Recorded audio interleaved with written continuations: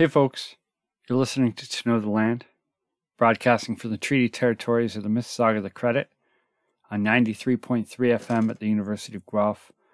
Maybe you're listening through Apple Podcasts, Spotify, wherever else you listen to your podcast. It's a show about our connections with the land base, how we learn about the land, how we interact with the land, how we defend the land. My name is Byron, and today I want to study and talk about red-tailed hawk nesting strategies and nests in general.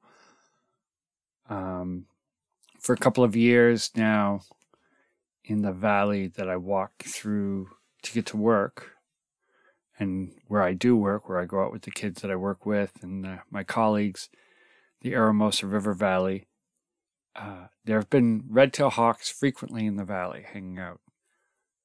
I remember a couple of years ago, for 2 years, there were two hawks, a male and a female, in the valley who we collectively referred to as Screamer. If you've listened to the show for a while, you've probably heard me talk about them. And they were in the valley for a long time, hanging out, spending time there, and would hunt up on the top of the valley, generally hanging out in spruce trees and white pines at the top of the valley, but then also on adjacent to the valley walls in tall poplars or maples. And every morning I would walk by and they would scream and fly away. And this kept happening all the time, and maybe they'd move further down the trail so I'd encounter them again on my walk, and they would scream and fly away. And they were very vocal, this pair. And more vocal than any other pair that I have encountered before or since. So they got the name Screamer. When they were around, I would often watch them as they flew off, and I would try and pay attention to where they were going. And whenever I saw them on either side of the valley or on either side of the river, I would try and take note of where they were landing. And sometimes I could, and I would go to that spot with the kids that day just to look around. But I never noticed a nest, either because it was just outside the valley or just outside of reach to go with a group of kids. And I was usually busy with those kids primarily. Couldn't just drop the kids off or make them chase these hawks around with me. So that became just like a fun exercise in paying attention to these hawks, watching them, seeing how they fly, listening to them, noting differences in body size, but never really noticing a nest. On Monday, so this would be Monday, April 3rd, I went out with a group and we were looking at the river, and we watched a bunch of buffleheads, some common mergansers, hood mergansers, and even saw an American coot, which is not the most common thing to see around, but it was still neat to see and hard to recognize who they were. I was thinking all sorts of other birds, but yeah. As we were moving along, we saw these birds. We went off to the old Ontario reformatory lands, where there's hand-dug ponds where a lot of birds have a little stopover, and we saw a loon, lots of geese as per usual, more mergansers, more buffleheads.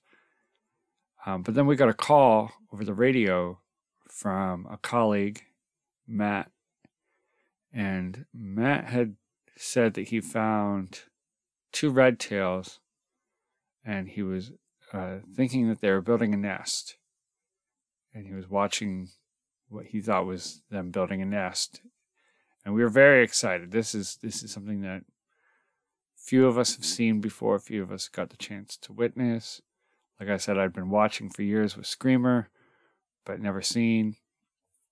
And then I think a little bit later, Matt called again saying he'd been watching them. He's sure they're building a nest, and he just watched them mate. And so that was just awesome and incredible. And Matt's a pretty dedicated birder. we have two Matts who are pretty dedicated birders at work. Matt Hamilton was the one that made these calls. And he's been learning a lot about, I think mostly broadwings in the area, or maybe rough-leggeds. I'm not sure what his focus has been, but he's been going out often, doing a lot of work trying to pay attention to these hawks and just take notice of who they are, what they're doing, and where they're going. And it's been great to learn from him and all of his insights. Same with the other Matt Isles, who's been on the show before. And I just appreciate having colleagues that care so much and are so interested and so curious and so passionate about these things, so that we can all be learning from each other. And when Matt mentioned that he had seen these nests and he'd seen the birds mating, everybody got excited. We all started paying attention. So the next day, I walked by the area that he had mentioned, and I noted a nest, or a possible nest, what appeared to be a possible nest, and saw red tails fly over. So I assumed that was the nest and kept walking, and then went up to the top of the valley wall where I figured the nest was. And while the kids were off in a field with the other instructors playing, I did a quick detour to check out the nest, or see if I could see it from the top side. And I couldn't see it necessarily, but I knew I was close because I looked back. I heard these twigs breaking, and I looked back and I saw the red tail above me. Maybe 30 feet away, 30 to 40 feet away. And like I said, it sounded like twigs breaking. Maybe they just landed. And I watched them maybe for 5 to 10 seconds and then realized I should just keep going. So I did. I just didn't look back and just kept going. And then finally, when I got far enough away, I looked back and they were gone. So it was a quick acknowledgement that I was in the right place from the top of the valley, even though I couldn't see the nest. Met back up with the group, and they said they just saw the red tail fly in to where I'd seen them. And that was great. Extra confirmation. And then the following day, I was working with Matt Hamilton again, and we decided, let's go out to the direction of the nest and see if we could spot them from the trail. Now, from the trail, it is about 35 to 50 yards. It's hard to tell because it goes slightly, a hill goes slightly uphill to the south, and on that hillside is where the large maple tree is with the nest in it. So it's hard to tell the distance, but I'll say 40 yards away, maybe 45 yards away. And I guess it's 100 yards for a football field. Maybe 55, 60 yards. And in meters, I'm going to say similarly, even though they're slightly different, but similarly, maybe on the shorter side, 50 to 55 meters away. So it seems like a good distance, and we walked by, we looked at it, we saw first, was it the male that flew off first? Well, one thing I did see, maybe I should say first, on the way to work, I saw them, and the male flew off first, and then as I got closer to the nest, the female flew off. And they went in different directions, and it reminded me of how when you come across cardinals, the male cardinal flies off to sort of distract and pull your attention away, and then the female sort of goes off later, or maybe in a different direction. So the male is using his bright colors to sort of be conspicuous and be noticed and to draw the attention away. And I thought this was the same sort of happening with the hawks. But later when we were with the kids, we saw them, and they seemed to be working near the nest. And then what I'm assuming is the male went over and landed on a large poplar, And the female, the larger bird, went over and she landed on the same poplar. And we looked over and it looked like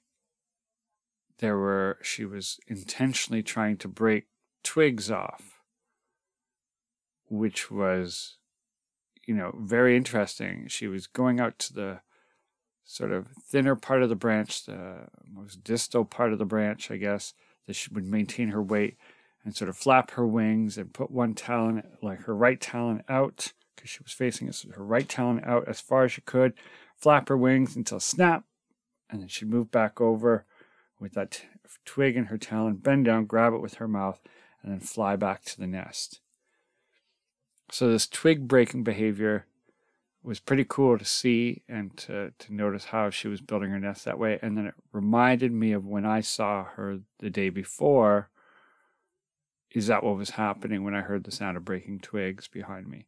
Was she just alighting on that poplar to break a twig? I think it was a trembling aspen, to break the twig and then bring it back to her nest to line the nest with it. And that brings up all sorts of questions for me. It's like, are there qualities in that wood that she's looking for? Is it just easier to break? Probably is just easier to break, but is there anything else going on? What's the average width or length that they're looking for twigs? Do they want living twigs, dead?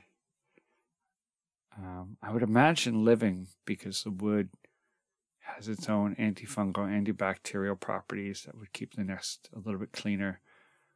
But all these things I don't know about. But then Matt encouraged us. He said, maybe we should just keep going. The kids were getting antsy and loud, and we kept going. And while our noise can be a disturbance, I also think to the train tracks that are between the path and the nest. And it just leads me to believe that our nest, however bothersome and annoying on a heavily used path, is not that bad, but we still want to keep that in mind. We don't want to be pushing these birds off.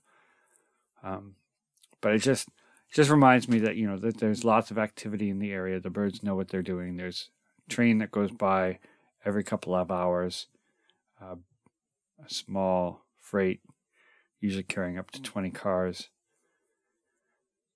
Yeah, it's interesting. And I went back after work on Thursday to possibly see the nest, and no activity while I was there. So I just went off.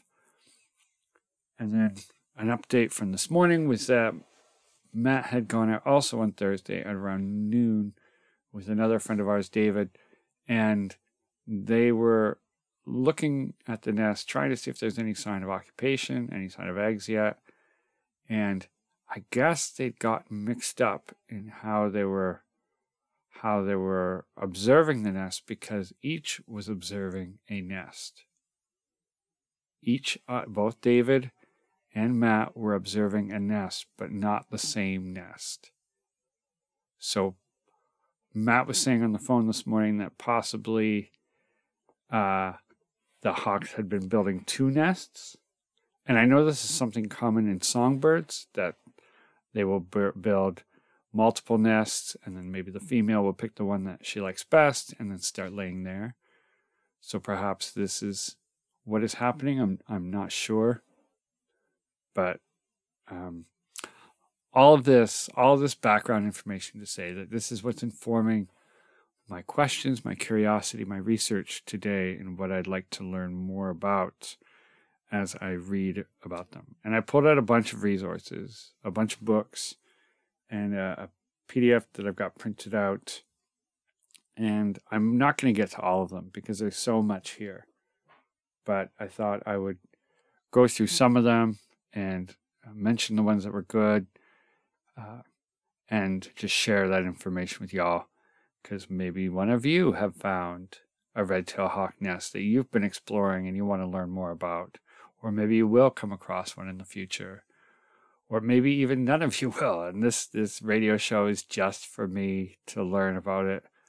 But at least, Matt and David and my colleagues at work can all listen to it and learn more about this nest and learn like maybe what our proper protocols are, what our proper diplomatic protocols are, and how we engage and encounter these red tails while they try and raise a family.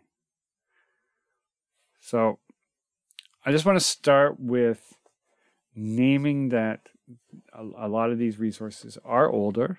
Some are newer, but some are older. I think the oldest one I have is 52.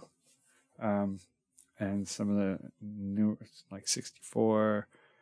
The newest one is probably 2019, or pardon me, 2021.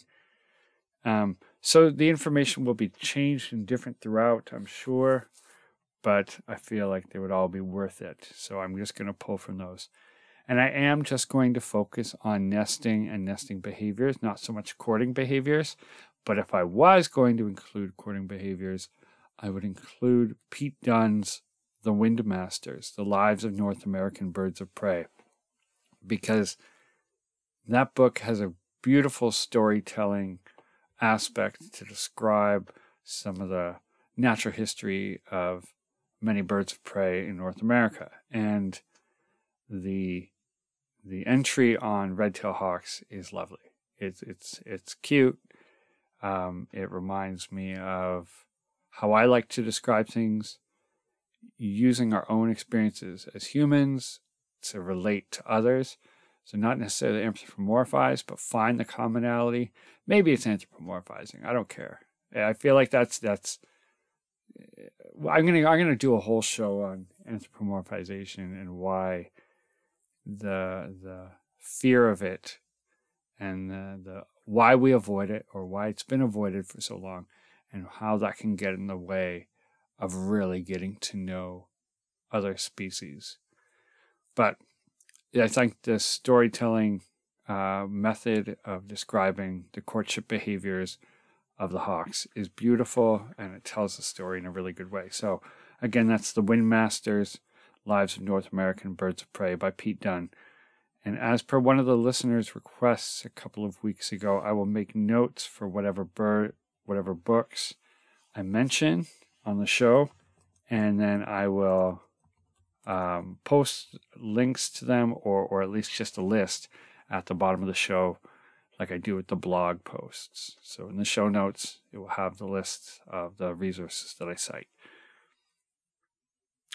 I'm going to start with Forest Raptors and Their Nests in Central Ontario, A Guide to Sticks Nests and Their Uses by Candide Zuba and Brian Naylor. This was designed and put out by the province of Ontario in 1998, and it's a PDF, and it's a very good resource, and it just describes the nest in a context of Central Ontario, but it's also suitable for Southern Ontario. A lot of the same species overlap, so I thought this is a good way to start. But I just wanted to start with one part near the beginning of this booklet that they'd made. And it's on the sensitivity of raptors. Birds of prey are especially sensitive to disturbance near their nests. The adults may abandon a site if they are disturbed early in the breeding season, especially during nest building. When the adults are flushed from the nest, the eggs or young chicks may be chilled, or older chicks may tumble out. Raccoons, fishers, black bears may follow human trails and eat eggs or chicks. Hawk eggs are also eaten by ravens, and adults and chicks may be killed by great horned owls that have been attracted to the site by noise. To minimize any negative effects you might have on the nest, view it from far away as possible for only a few minutes at a time, and visit it again very infrequently. Do not go right up to the nest tree until the chicks fledge. Leave the nesting area as quickly as possible, especially if the weather is cold or rainy. Nesting success is naturally lower if spring and summer are exceptionally cool and wet. So I just want to start with that, because these are things that I can learn, and I get eager, I get excited, I want to see what's going on. So my desire leads me closer to the nest, as I'm sure it would for a lot of folks. But I think it's important that we give the birds some space. I'm going to read their section on bootios and then on red-tailed hawks. Red-tailed hawks spend about a week building their nest, carrying sticks to the nest, usually in their beaks. Old or alternate nest sites tend to accumulate in good territories, up to 7 for red-shouldered hawks and broad-winged hawks. An old nest might be reused later. The longest continuous record of territorial occupancy was a red-shouldered hawk nest nesting the area of Uxbridge, Ontario, that was used for 17 years. A nest in Parry Sound District was used over at least a 13-year period. If a pair returns to an old territory, they may begin decorating the old nest with conifer sprigs as soon as they return, as noted by Dent, 1994, for red-shouldered hawks in southern Ontario. In our experience, fresh decoration suggests that the nest should be checked again for further signs of activity. Dent and some Ontario Ministry of Natural Resource records suggest that more than one nest may be decorated within a territory, but the active nest has much more work done on it. New twigs may be added, and decoration is much thicker around the rim of the active nest. Decoration might be obvious throughout the incubation and chick rearing stages, but it may even be absent as fledgling approaches. Down feathers on the rim mean that incubation in that nest is almost a certainty. The smaller male bootio does most of the hunting while the female incubates the eggs and broods the young until they are a few weeks old. Both parents hunt to supply hungry older chicks. Chicks may hide silently in the nest. Older chicks may call and beg for food in the early morning, which can help observers locate a nest. The chicks can be also very noisy for several days after they fledge, following the parents and begging loudly for food. Young red-shouldered hawks fledge at about 6 weeks of age, usually around late June to mid-July, and may stay near the nest for the next 2 or 3 weeks. The parents continue to feed the chicks to varying degrees for up to 2 months after fledging.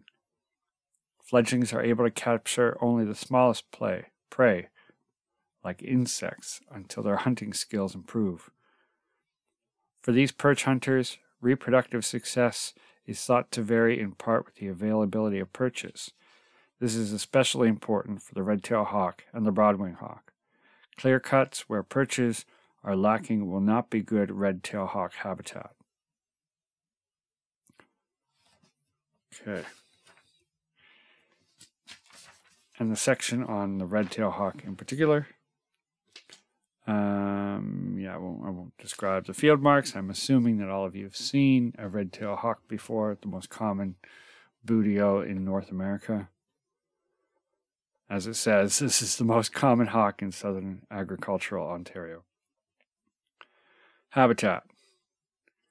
Where mature forests and open country meet, nests are usually close to the forest edge in a big opening in a small isolated stand or fence row, or an open forest with low stalking or low canopy closure. Old tolerant hardwood, mixed wood, or conifer stands are used providing they contain trees large enough to support the bulky nests. Home range and territory size varies with habitat quality. In agricultural areas with only fragments of forest, active nests of different pairs may be just 500 meters apart, as long as the incubating adults cannot see each other from their own nests. That's cool. Timber cutting, which reduces canopy closure to less than 70%, may enable red-tails to replace red-shouldered hawks in small woodlots and in contiguous forests. The nests are large, 70 to 150 centimeters in diameter, 40 to 120 centimeters deep. That's the outer diameter and outer depth. Bulky nests made with medium and coarse thumb-sized twigs and sticks. Hemlock decoration is often abundant. Sometimes pine is used. Usually 2/3 of the way up, in the middle of the crown, in a secondary fork, or on a lateral branch close to the trunk. infrequently at the base of the crown in the first main crotch. The nest tree is usually hardwood, over 80% of the time, especially maple, beech, oak, ash, but also uses white pine frequently. Nests are reused often. Eggs are dirty white, usually with brown spots. Great. So yeah, bulky nest, coarse twigs and sticks, usually 2/3 up in the middle of the crown, secondary fork, or on a sturdy lateral branch, they say. And again, that's Forest Raptors and their nests in central Ontario by Candide Zuba and Brian Naylor, put out by the Government of Ontario. And I'm just making a note so I can make a note for y'all for later. I just wanted to see if there's any in the Peterson Field Guide to North American Bird Nests by Casey McFarland, Matthew Mongello, and David Moskowitz. I interviewed Casey McFarland when this book came out. You can find it on the website toknowtheland.com. The information on the red-tailed hawk doesn't change much. It does mention more human structures, power lines, sometimes skyscrapers are noted as red-tailed hawk locations. And I remember doing research on red-tailed hawk nests years ago, probably when trying to find more information about screamer and their possible nest sites. Someone was doing a study on red-tailed hawk nests on the back of billboards. And so that seems to be a commonplace as well. And they describe the outside diameter around 71 to 76 centimeters, inside diameter 35 to 37 centimeters, with a depth of 10 to 13 centimeters. So it's not as big as the other book seems to allude to, but those are the inside diameters rather than the outside, which the other book was alluding to. So, good thing to keep in mind. I wanted to read about the nesting behaviors from Life Histories of North American Birds, North American Birds of Prey by Arthur Cleveland Bent. And again, if you've listened to the show ever before, these books, Life History of North American Birds, this series by Arthur Cleveland Bent, I think first published in the 30s. And it's, 1937 was when this one was first published. These are amazing. And a lot of the field guides we have today, there will be small updates as the research improves. But a majority of the information comes from this book, this series. And Arthur Cleveland Bent was started part of like an ornithological society, maybe one of the first in North America, and collected letters and information from naturalists all over North America who were observing birds, and his own records and all the other people in the society collecting records, and then consolidated them all, edited them all, organized them all into a series of books. And I've been finding them at thrift stores and occasionally online, and just getting them as I can. And they're very helpful. Most recently, I got the one on like turkeys and ruffed grouse, I think galliformes or something like that. And these are great books. It's a bit of flowery language and a lot of first-hand accounts. That's how the information is shared. But I find them very useful with long entries with lots of text, very few pictures. Don't go for these if you're looking for photographs, but for information, these are fantastic. And again, some of the information is out of date, especially the scientific names like the binomial nomenclature. But I think they're still useful, and you just find the new names anyhow. So, look, there. I guess I was looking up I have a bus transfer from December 13th, 2018. And that would make sense for when Screamer was around. So I was probably seeing Screamer in the valley throughout the winter. And then maybe you're preparing to see Screamer in the valley throughout the winter. I'm not sure. But that's when this transfers from. So that's probably when I was looking through this last. Okay. Nesting. My personal experience with nesting habits of the red-tailed hawk in southern Massachusetts have been limited to the study of 19 nests over a period of 40 years, from which it appears that it is not a common bird here. Twice we found 2 nests in one season, and 1 year we found 3. The local distribution has been referred to above.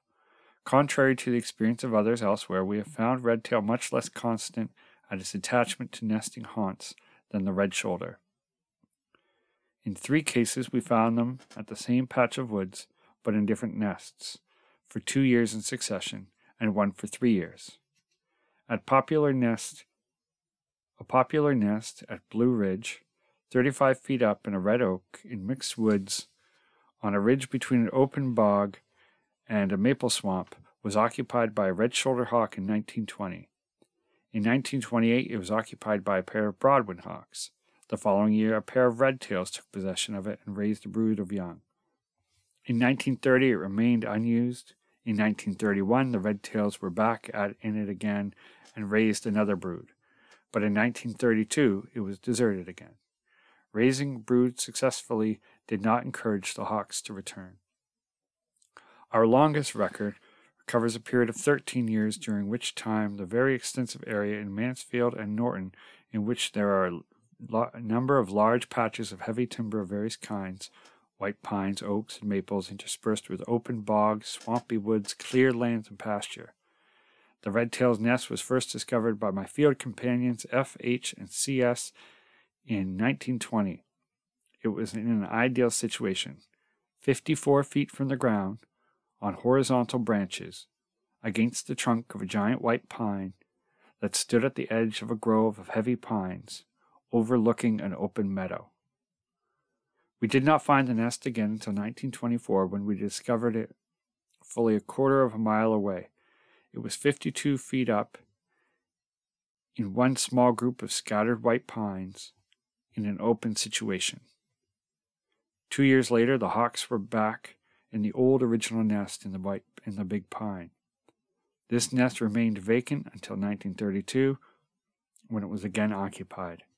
I have no doubt that the hawks nested somewhere in that big tract during all the intervening years, for we often saw them but were unable to locate the nest in a region so difficult to hunt thoroughly. Mr. Day, who has all the eggs collected from this locality, is convinced that 3 different females presided over this territory, as shown by the 3 distinct types of eggs laid. As mentioned above, red-tailed hawks invaded in 3 successive years 3 separate localities that had been occupied previously by red-shouldered hawks. I suspect that these 3 invasions were all made by the same pair of red-tails, as the second and third localities are less than a mile and a half from the first. I'm just going to move on. Some of the other information following is not as useful.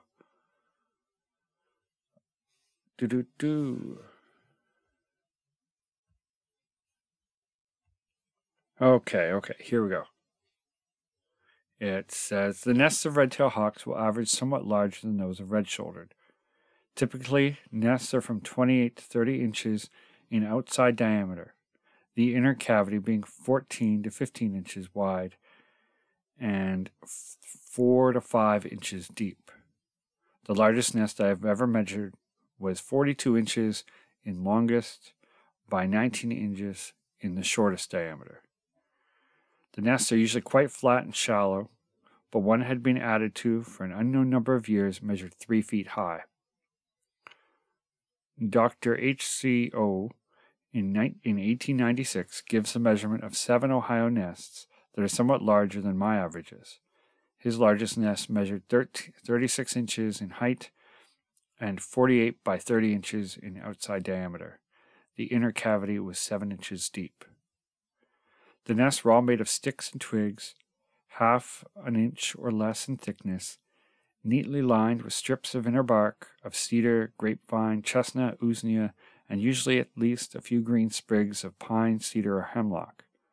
Some nests are profusely and beautifully lined with fresh green sprigs of white pine, which are frequently renewed during incubation and during earlier stages in the growth of the young. I have spent considerable time, with rather meager results, attempting to watch the nest-building activities of these hawks.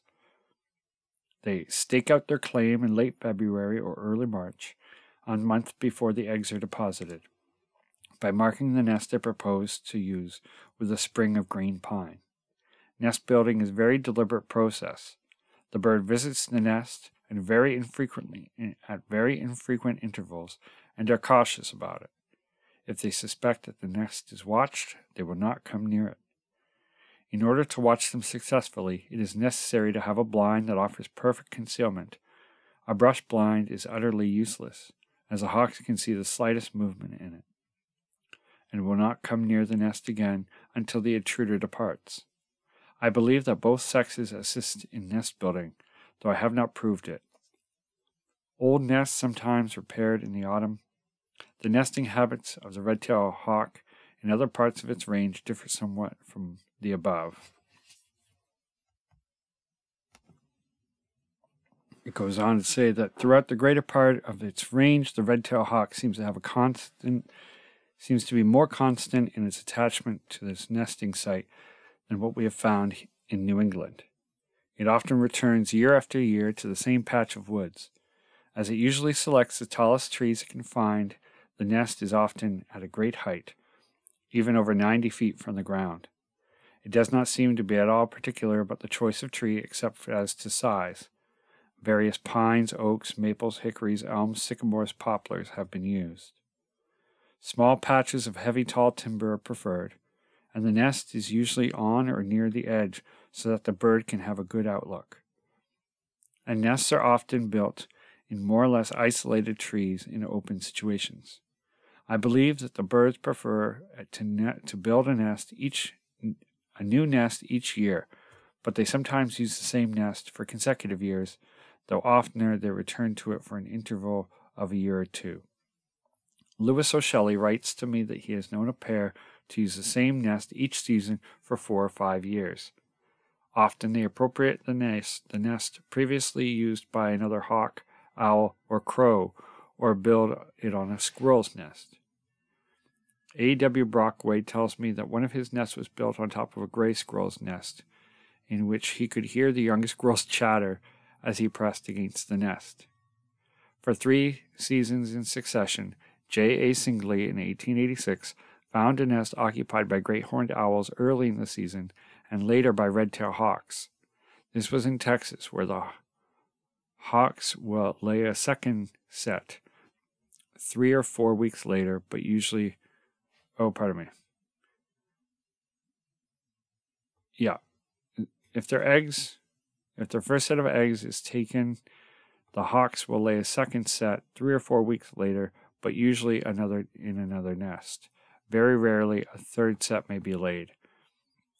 And Ben Deere in 1892 says, on very rare occasions, even a fourth. Again, that was Life Histories of North American Birds of Prey by Arthur Cleveland Bent.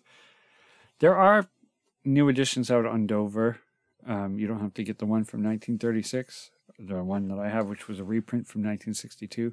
I think there are maybe even reprints from the 70s or the 80s, but I don't think there have been any reprints since. So they're hard to find, that book, but it's fairly useful, and I skipped over a lot of information there just on the section on nesting. But I didn't want to bore you all with too much, and I wanted to get to some other resources that offer different information as well. Namely, here's the Stokes Nature Guides, A Guide to Bird Behavior, Volume 3. Oh, this one has another bus transfer from March 2nd, 2020, when I was reading about nest building behavior of the red-tailed hawk. And this is by Donald and Lillian Stokes. Nest building. Placement 15 to 90 feet above ground in a deciduous or conifer tree built near the top, in crotch of 2 or more large limbs, or where limbs meet trunk. Size, the outside diameter of 28 to 38 inches. Old nests that have been used for years may be 3 or more feet tall. Materials, sticks and twigs, half an inch or less in thickness, lined with bark of cedar, grapevine, moss, and a few sprigs of pine, cedar, or hemlock. Sounds like they're just recycling the information from the Arthur Bent book. Red-tails are quite secretive about their nest building and often desert their nest if disturbed during this phase. Therefore, it's best to keep a great distance as is possible from these birds during this time. Try to locate a good vantage point at a distance and watch them through a scope. My friend Matt's buying a scope from my friend Matt, I believe, or at least interested, so maybe that'll be what we'll be doing. The birds may reuse an old nest or build a new one, sometimes using as a base a nest of squirrel or another hawk. Both birds build the nest. They break off twigs from trees and carry them to the nest in their talons. I've seen it in their bills. The freshly broken off ends of the twigs are visible in the nest and a good indication that the nest was recently built. The nest is lined with shredded bark, pine needles, corn husks, and other material locally available. The birds can complete a nest in a week or less. From the beginning of nest building up until when the young fledge, red-tails may deposit green sprigs of leaves or pine needles in the nest. In fact, even before active nest building begins, the pair may deposit sprigs in several old nests. It is not known for sure why they do this, but there are several theories. One being that it provides the young with clean resting places, since the nest gets quite soiled with pellets and bits of food remains that the young haven't eaten. Red-tailed hawks and great horned owls often nest and hunt in similar habitats. The owls do not build nests of their own, and therefore often use red-tailed nests. Since they start breeding earlier in the season than red-tails, they may claim the red-tail's previous year's nest. When the red-tails start to breed, there is no competition over nests with the owls. When a previous nest is occupied by the owl, the red-tail simply finds a new one. In some cases, the great horned owls and red-tails may alternate use of the same nest in successive years.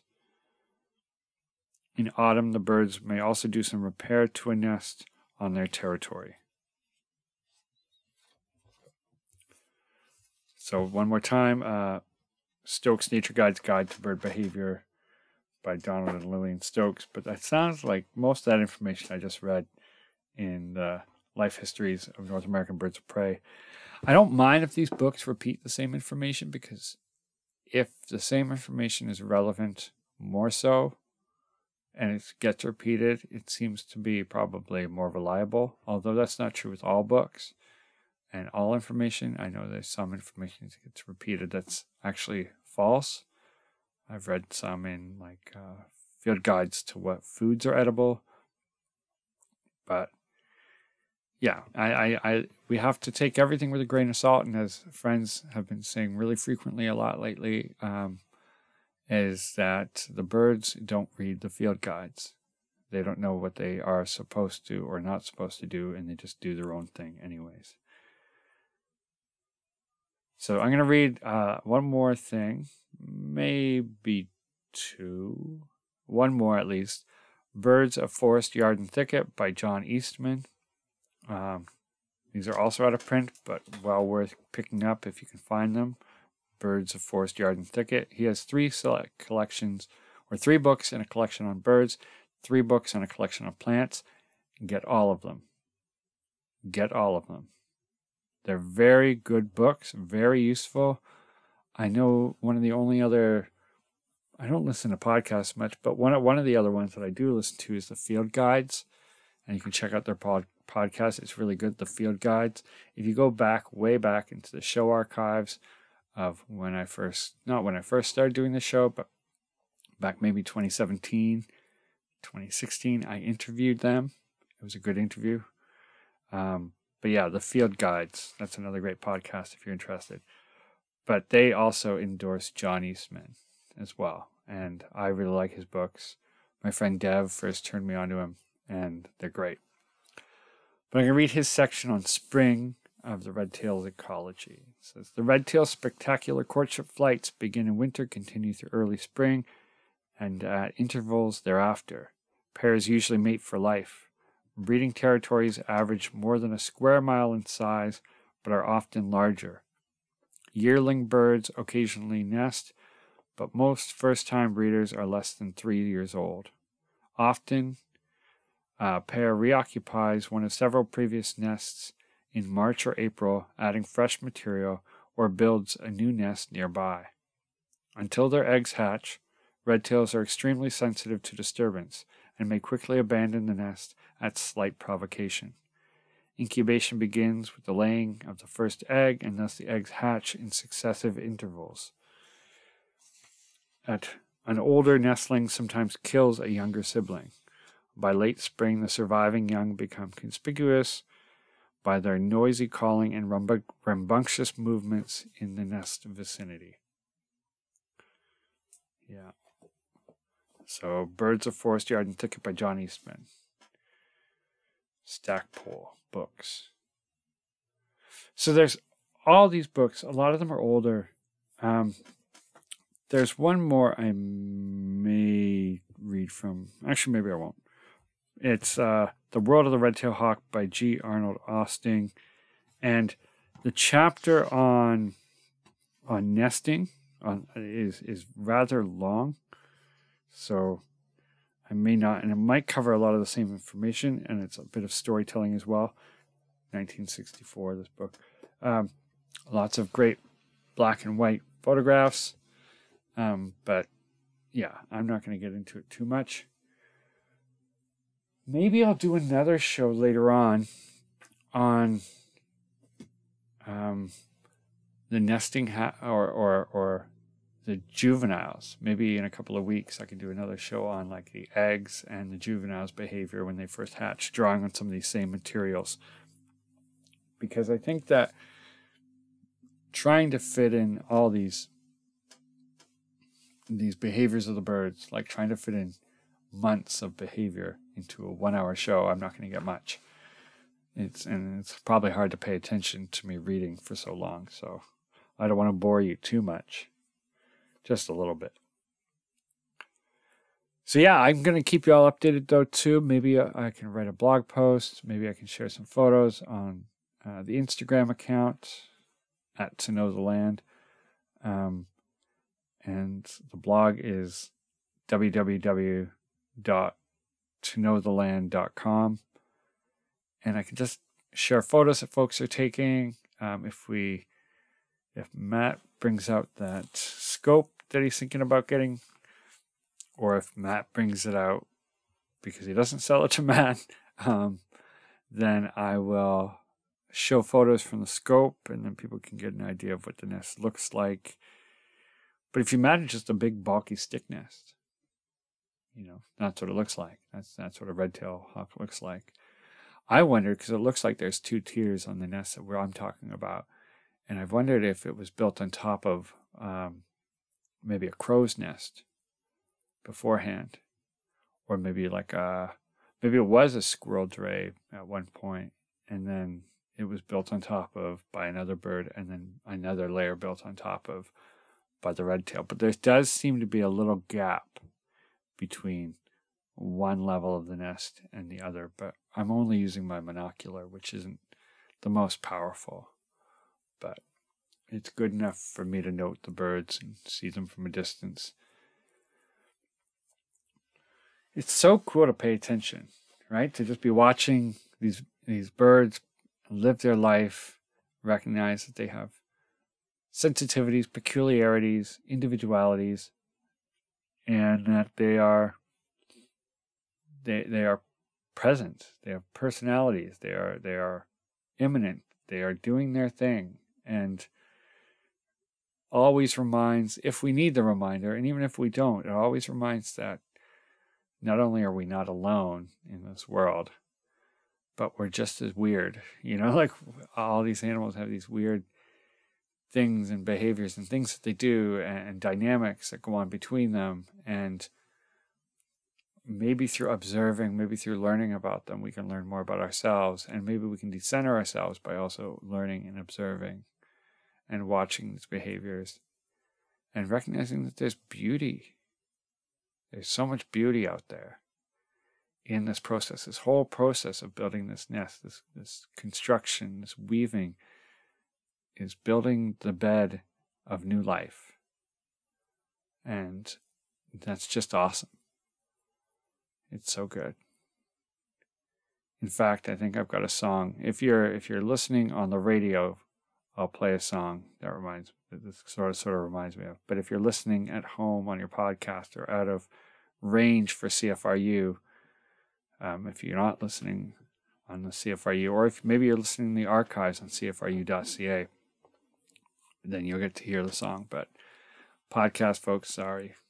The rights are different on the podcast, so I can't quite do it, but maybe some other time. If you have any feedback or ideas for the show, any ideas for future shows or critiques of the show, please let me know. toknowtheland@gmail.com. Again, you can hit me up on Instagram at toknowtheland. The website is www.toknowtheland.com. Again, I'll be listing the names of the books. But again, it was Stokes' Guide to Bird Behavior, Volume 3, Birds of Forest Yard and Thicket by John Eastman, Life Histories of North American Birds of Prey by Arthur Cleveland Bent, A Quick Note from A Field Guide to North American Bird Nests by Casey McFarland, Matthew Mongello, David Moskowitz, and Forest Raptors and Their Nests in Central Ontario by Candide Zuba and Brian Naylor, put out by the Government of Ontario. And I'll have these listed, and maybe some of them, or at least the Forest Raptors, I think I can list to a PDF if anybody wants to look at it.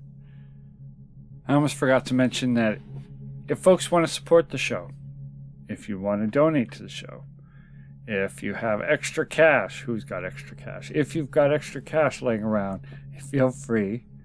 You can go to toknowtheland.com/donate and check out that we have a PayPal account and there is a Patreon account.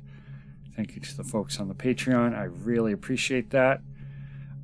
Thank you to folks who use the PayPal. That's also good. Let me know if you have any problems. One person did. Thank you, Nancy.